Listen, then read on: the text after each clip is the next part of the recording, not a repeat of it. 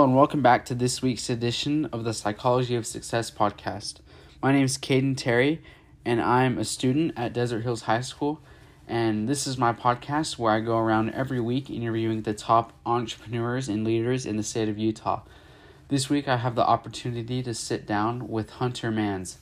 Hunter is the founder of Eden Technologies, and he has come up with a desalination process and has a patent for it. And he actually just raised $100,000 in his first round of investment. And actually, in a couple weeks from now, he's traveling with the governor of Utah. This is crazy. The governor of Utah to Saudi Arabia to meet with the country's leaders about using Hunter's technology that he created. So he has a super big idea and an up-and-coming company, and I feel like he's going to do really big things. So let's jump right into it.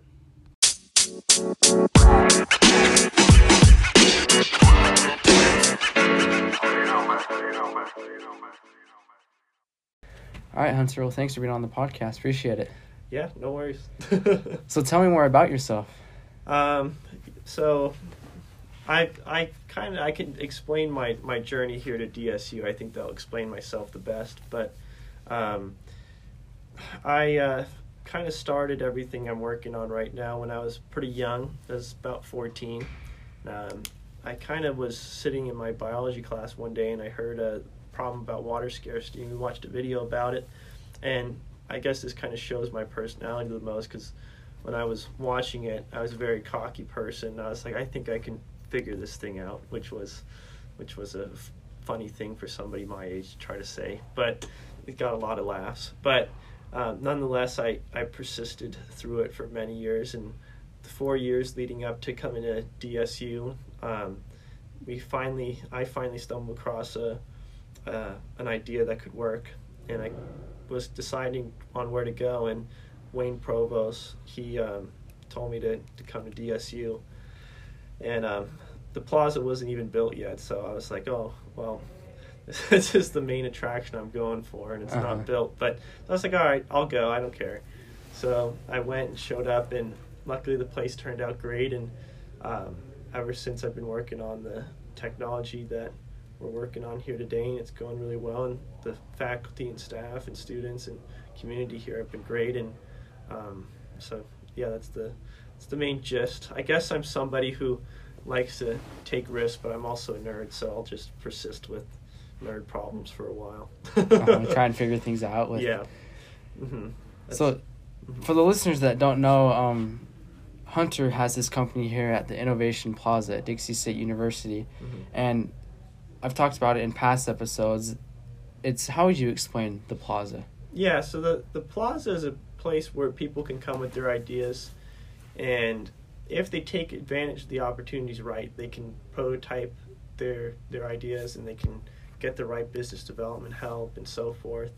But a lot of people that they have to understand is when they go to the plaza, and they want to do a new company and they want to work on something truly, that they're interested in, they have to understand that they're going to have to work extremely hard on the project, because the people here are extremely busy because they have so many projects going on. So that's the main advice I could give to entrepreneurs coming here, is you have all the resources here that you could need, but you need to be able to show to the people here that you're somebody who takes it seriously and is working very hard. And that's the main secret. If you can do that, which I'm sure all your listeners can, then they're going to find tremendous success when they come here. So good.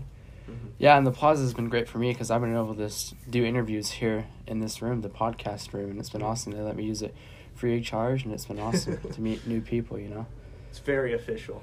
Oh, yeah. I still need to learn how to use all this sound system, but right now I just plug in the mic to my phone, and it works. It's working. So, yep.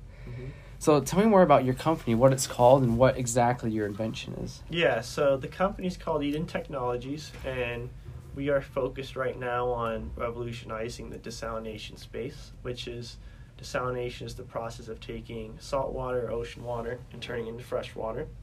And when I was trying to identify the solution for water scarcity, went through all kinds of different processes and tried to see what could work and what couldn't, and desalination obviously can create fresh water from the ocean, and the ocean's, most of our planet, so it'd be pretty cool. But I kind of identified the problems with it, and a lot of the inefficiencies and so forth, and developed a new kind of technology. And luckily, with my co-founder Zach Manweiler, we were able to not die in that process of experimenting and so forth. And now we think we have a technology that's going to revolutionize that space in regards to efficiency and maintenance. And Eden is soon hopefully going to be branching out into other areas of water, just regular water treatment to wastewater treatment to humanitarian and military applications. So hopefully we can do that, but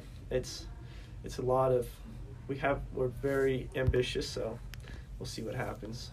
So how exactly does your prototype work? Is it a prototype or is it the final product? Or? Yeah, so right now we're building a 36 gallon per minute system in our warehouse. We're going to be assembling and testing here coming up. And this is like a final proof of concept for it. We've done smaller units, but the reason why we're doing this unit is I reached out to my textbook author on desalination, Nikolai Vuchka, I was lucky enough to actually talk to, and he kind of gave me some guidance, and he set me up with some of the people in Saudi Arabia, that the Saline Water Conversion Corporation, they handle all their water, and they get like 70% of their water through desalination. So wow. When he heard what we had, they were super interested. So they kind of said, in order to fund it to the next step, we just need one larger proof of concept. And they wanted just 10 gallon per minute system, and we went up to 36 just to, ease any concerns. And then Israel and the UAE, they're both people that wanted to see that. So no way. Yeah. So that's why we're building this system. But the final two systems will probably be a 1,000 gallon per minute system for the large water treatment desalination plants, because countries just depend on these for their water, so you have to be able to produce a lot. And so each unit should be able to do that. And then we'll probably do a 50 to 100 gallon per minute modular system for humanitarian stuff, for forward operating bases for the military, hopefully, and all kinds of applications with that. But so those are the two units. But that's why we need to get this test going well, and which we feel very confident in, and make the right connections, and hopefully raise a lot of money to finish that. So how did you feel? You mentioned the government of Saudi Arabia was interested in your product. How did you feel when you heard about that? I mean, did you ever think you'd get to that point? No, I didn't think so. That is crazy. Yeah. No, I totally did not expect that.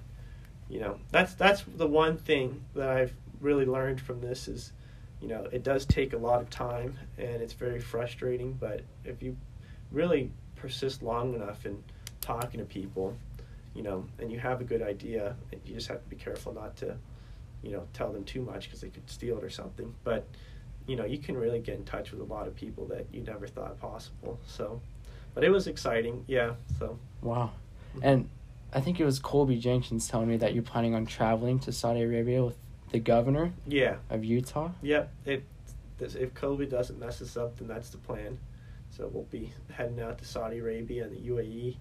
And then if we can, I would like to stop by Israel to talk to some of the people we know there, but we'll see. We're hoping to be able to do all of our final development here in St. George with the local resources here, and hopefully people like Rick Atkin and Travis Egbler and so forth can help us with that final push, and which they're extremely great and competent people. So if we can do that, then we might not even need to go there. But if we do, then we're excited to go there nonetheless. The only reason why we would prefer to stay here is just because when you go to a foreign country, you usually have less control of what you're doing. So it's nice to stay here. Mm-hmm. So how did you even get in touch with the governor of Utah? Yeah, no, I talked to a member of Mike Lee's staff, Senator Mike Lee's staff, and he put me in touch with Utah World Trade Center, which is an amazing organization. And they do trade missions, and you have to submit and of course, win the basically the grant, and they pay for the trip out there and you go with the governor and try to make some business contacts, and it's state of Utah does it to expand trade and to grow the economy. So we're lucky enough to have the great people there, especially Courtney Ray and so forth, help us with that. So tell me more about your first round of investments. You just raised $100,000, right? Mm-hmm. Yep, and yeah, it was good. It's $100,000 goes by pretty fast, which was something that it was interesting. But but no, it was cool. It was it really helped. We were right when we were trying to raise money. That's when COVID hit. So it's like, oh great. And all the VC firms and investors, they said they're not going to invest until January of 2021 and so forth. But we talked to some of the local people here and showed them the technology, and somehow everybody we talked to wanted to get in on the project and gave us money to do it, and they've been really great ever since. And we're going to be raising another, hopefully, few $100,000 round here coming up, hopefully. We'll see if we need it, and then after that we got to try to raise a few million and see what happens after that. But wow. So how has that process been? Have you had to get like a valuation on your business and the idea? How did that smart work? Yes. Yeah. You did your research. But so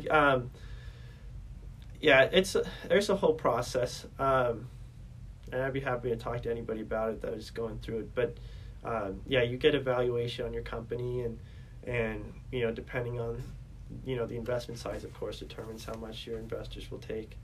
And there's, depending on what kind of structure you structure your company as, LLC, C corporation, S corp, there's all kinds of different situations with that and control that investors have. But it was a complicated thing, and luckily Robert Mitchell here last minute was able to help me with that. But it was not easy. The one thing people should know too is when you raise money, most likely it's going to be, if you can't bootstrap it yourself, it's going to be a lot in legal fees, because to set it up properly.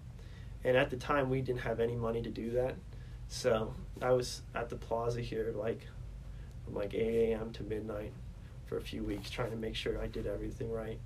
But so far it's worked, so we haven't had any problems. But there's, for valuation specifically, there's a lot of different metrics that they judge the worth of your company on. But yeah, we had to get one. So cool. So how have you protected your idea while you're going out to pitch your idea to investors? Yeah. It depends on the type of investor. Like the Middle East, that actually, for people, an investor who knows your space well, you need to be very careful about. You need to be careful about everybody. But a typical VC venture capitalist firm, you have to be careful. But they really do not like signing NDAs. Because they talk to so many entrepreneurs every day. So if they're signing non-disclosure agreements every day, they're going to tie themselves in where they don't even know. They might have said something that they heard a year ago, and now they're liable and they can get sued. So and they have a lot of money, that can get taken from them. So just in regards to locally, if you can talk to people, most people are willing to sign an NDA, and an NDA is a non-disclosure agreement, and that can protect you. If you have an idea, of course, you can patent it. But when we're talking to people in Israel and Saudi Arabia, we didn't explain how the technology worked. We just explained the capabilities, and that's kind of how we've gotten around that so far. But if we do talk to them coming up, then we'll have to have, which we do, some international NDAs in place, and our international patent in place, and so forth. So, good. Mm-hmm. Let's see. So how do you are you still in college right now? This is the first semester I actually took off, but I'm going to do next semester. I got to finish up some math, so I got to take a few math classes next semester, maybe Calc 2 or something like that. But I was, for this whole time I was doing college, just up until recently, since I took in that investment amount, that was one of the deals, was I had to be able to work on this full time, so I couldn't be going to school. But but now, since things are going really well, that our investors know that I can juggle stuff. I'll be doing school probably next semester again. So. Okay, good. So how's that been balancing the two, your company and school? Yeah, the company always takes priority, but education is extremely important, and regardless of what happens, even if this thing could blow up, and it could be into a giant company that it could be, I'm still adamant on going back to school. Even if I have plenty of money where I don't have to ever work again, I still want to go back and get a physics degree and so forth, because, it doesn't seem like a lot, but, and everybody always says it, but, how powerful knowledge can be. Like, even this is a good example, like when we were putting together legal stuff for our fundraising round, like a $10 book online about, like how to structure a corporation or something like that. Something that's super cheap and 150 pages can save you like a few $100,000 down the road. So it's so important to be as educated as you can. So. Oh yeah, I agree. Mm-hmm. It's a big part of business. I feel like is making sure you're always improving yourself. Oh yeah, if you stop improving yourself and stop trying to take risks and new things, then you're done. You're not going to make it 5-10 years down the line. Mm-hmm. So who's a part of your team at Eden Technologies?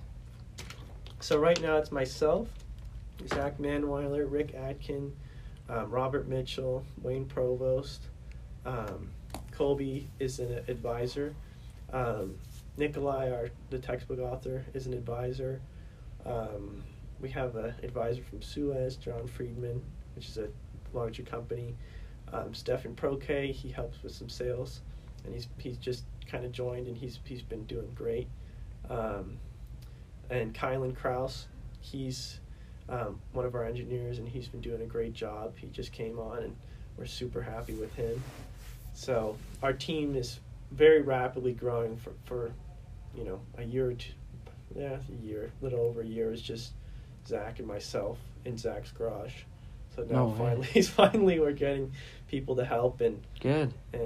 And Travis Segmiller here, he's a professor at the school. He does business law, and he's an incredible individual. And I know we just started talking to him, so I know he's excited about it, and he wants to. I want him to join, and I think he does. So I'm trying to persuade him to do it, but he's just super busy. So yeah. Mm-hmm.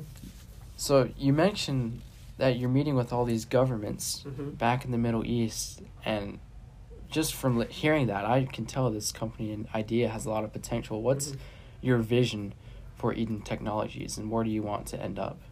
Yeah, every person who's running a company wants it to turn into a giant corporation and so forth. But with our advisors, and they have a lot of experience. They're people that graduated from Harvard and worked at Goldman Sachs and so forth. They really know their stuff, and with that kind of leadership and molding it all together, I really hope, and they believe too, that we could become a $5 to $10 billion company in the next 5 years, maybe even more. But that's where I would like to end up, and then from there being able to either cash out or grow the company even more. I really think we can grow it to an insanely large company, but the models we generated for that was based on just certain parts of desalination, and our technology seemed like it's getting better and better, so we could go into other sectors and fields and so forth. But hopefully have a big enough company where I can just use that money to do other projects and do other technologies and stuff. Mm-hmm. Yeah, that has a lot of applications, not just for countries, but like anywhere really. I mean, like what other sectors could that be a part of? There's wastewater treatment. There's treating specifically fracking in the oil industry. They have a lot of wastewater, so that's one industry we could go into. Regular water treatment's a huge industry we could go into. desalination, of course, we're already in. Anything in regards to treating water.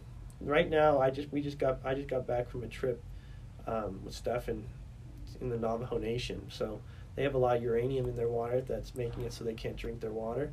So we're hoping to work with them and treat their water for them. And they just got a lot of money from the federal government, like $712 million from the CARES Act. So no way. Yeah, so we were like, man, and a small portion it's of good that. timing. Yeah, it's great timing, and a small portion of that is for water infrastructure. So, that we were researching stuff, and we saw it for grants and so forth, and we saw that in CARES Act, and then put it together that Navajo Nation was having these troubles. So we were like, oh well, we want to help them, so we'll go in, and luckily, they can pay for some of it now, so it makes it even better. So how close are you to like having your final product ready to go to where you can take that to the Navajo Nation or Saudi Arabia? Yeah, what we would really need is we would need a multi-million-dollar round of fundraising to finish that, just because it's such a big engineering project, and the cost alone to build the 1,000-gallon-per-minute system, like the sale price for that would be like $1 million on its own. So, and it's the first one, so it's easily be twice as much, because you have to modify it and test it. So we have to raise a lot of money, but which, if things continue to go well, we can do. But that's the phase we need to be at. We need to raise that amount of money, and then hopefully it would only take a year to develop it, a little over a year, and then we need to test it in Saudi Arabia or UAE, whoever wants to test it first, or even here for 6 months. And then we'd be at the phase where we have a good amount of credibility for that, and we do our other secret business strategies there to try to grow the company really quickly. So good. I was just thinking about me. If I were in your position with this idea with so much potential, it'd be exciting getting rounds of funding and stuff.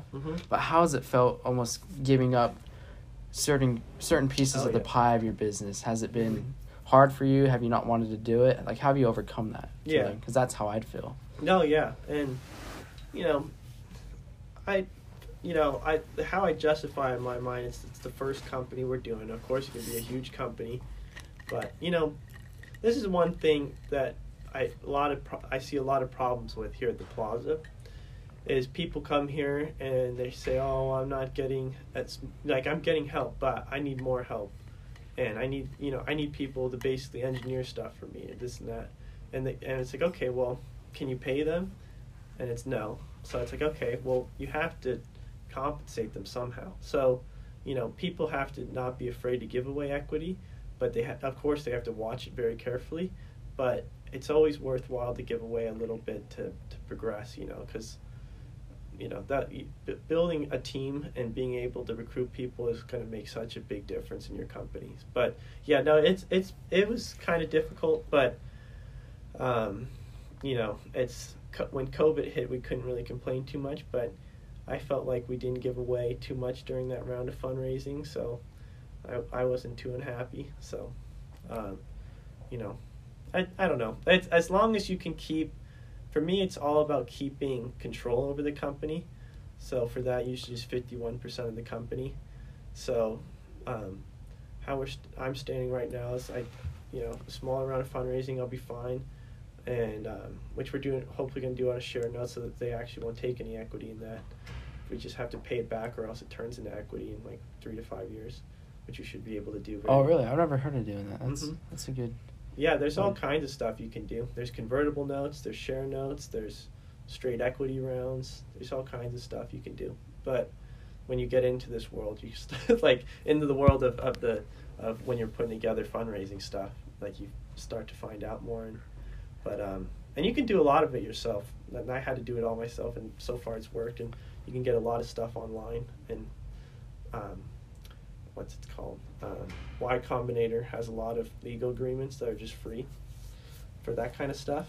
So in regard to convertible notes and safe notes and share notes, but so that's really great. But yeah, no, the next bigger round of fundraising, I should be good. But it's all, to sum up the question, I feel fine giving away. I just want to be able to keep making the decisions for the company. So, yeah.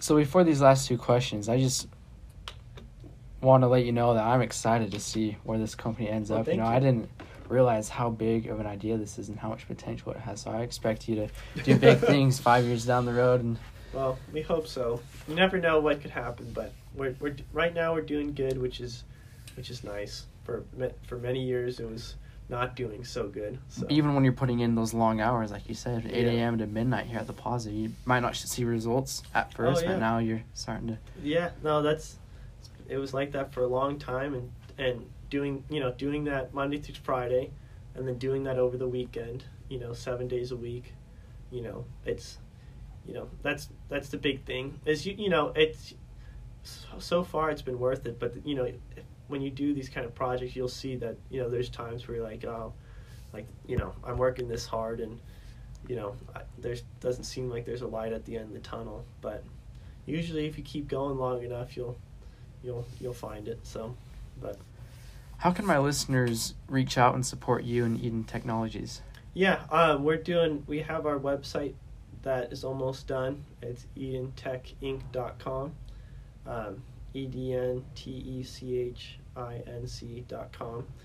I just finished making it, so it's not. I still have to fix a few things, but there's some contact information there, and then people can feel free to reach out to me if they have questions about their companies and stuff. And because if I wish there was people that were able to help me with a lot of stuff, it would have saved me a lot of time. So, I'm happy to help your listeners in any way possible. So great. Well, I appreciate that. So last two questions. If we could hop in a time machine right now and travel to any time in your life, and you could tell yourself anything, where would you go and what would you say? Hindsight's 20/20, but I would have gone back in high school freshman year and taken math and stuff more seriously. But why is that? I totally did not expect to take this road. I was just like, I would come home and, my dad's a business guy, but, he would be like, I don't know why, you don't need the math, don't worry, you don't need to know math. He's like, I don't know math, I'm fine. But he's like, I make it. But, so I kind of had that mentality for a while. And I always liked science, but, it was just something like that was a hobby. And, I wish I could have taken it a little bit more seriously, but I just didn't know this is something I would end up doing. So I didn't know I was going to go into engineering until the end of senior year. So once I heard you needed to be a very smart person, I was like, oh, yeah, this is going to be hard. Now. Yeah. But, yeah.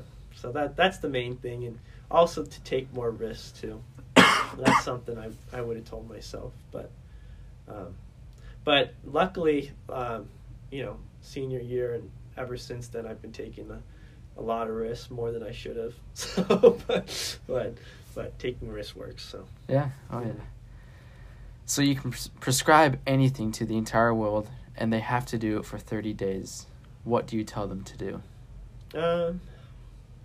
That's a hard question, but I think for people that want to be involved in entrepreneurship, it really would be, especially starting out when you want to invent stuff, which is something, if you have something that's novel, like a novel approach on something, that's going to make your job, in the business world so much easier.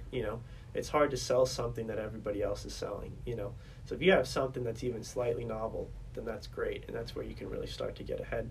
So I would probably prescribe people to, when they're doing their daily life, if there's something that takes a little bit extra time, or something that, even, I don't know, even curling their hair or something like that they wish, was a certain, there was some kind of thing that made it easier, and they, for a split second, they think about something like, oh, maybe doing it this way would be easier, or just that inventive mindset, because there's plenty of ideas that flow through people's head, if they're actually paying attention, like, oh, this is like, if like with Grubhub or something like that, like I want to be able to have an app that brings me food, I don't want to have to drive out and go get it. Like something like that. Just like I want to be able to do that. Writing that down, and then, you can talk to a few friends and people you trust. But a lot of people, when you're starting stuff, especially with my thing, even friends and family are going to probably tell you that it's not going to work. So, but just writing stuff down, especially with small things that can lead into an invention that they could base a business around. So that'd be one thing.